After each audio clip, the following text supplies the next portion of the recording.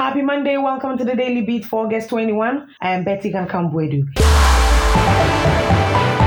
A soldier named Private Roger Bayo from the 5th Infantry Battalion of the Ghana Armed Forces Southern Command has tragically passed away. The incident happened when his rifle accidentally discharged as he was preparing for duty. Initial findings suggest that he was sitting on his bed, waiting to take over his colleague's responsibility at the base ammunition depot near Michel Camp on August 19. The Ghana Armed Forces have conveyed his body to the 37 military mortuary. The military police are working with the homicide unit of the Ghana Police Service to investigate the situation. His family has been notified about the incident by the authorities.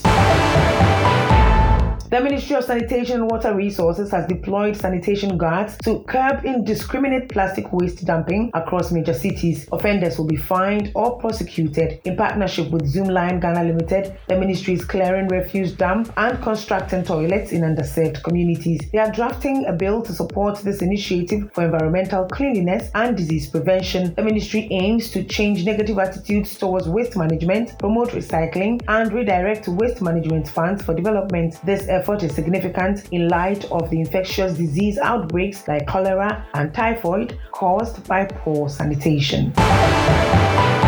Over 4,000 women diagnosed with breast cancer in Ghana face a 50% annual mortality rate, as stated by the Breast Society of Ghana during their annual general meeting. Dr. Ifua Komi from the Ghana Health Service stressed the importance of public awareness to debunk myths surrounding breast cancer and save lives. Early detection is crucial in preventing complications and high death rates. Detecting cases earlier leads to more effective treatment and reduces the need for aggressive therapies like chemotherapy. The aim is to promote early detection for better outcomes and fewer cancer-related deaths.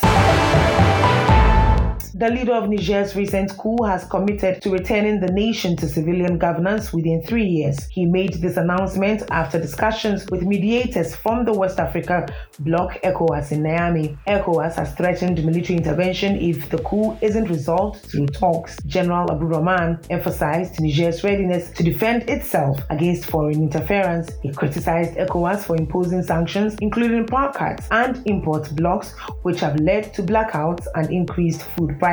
Despite overcrowding at the stadium, volunteers registered to defend the country in case of invasion. ECOWAS has rejected the proposed 3-year transition, urging a swift handover to civilian rule.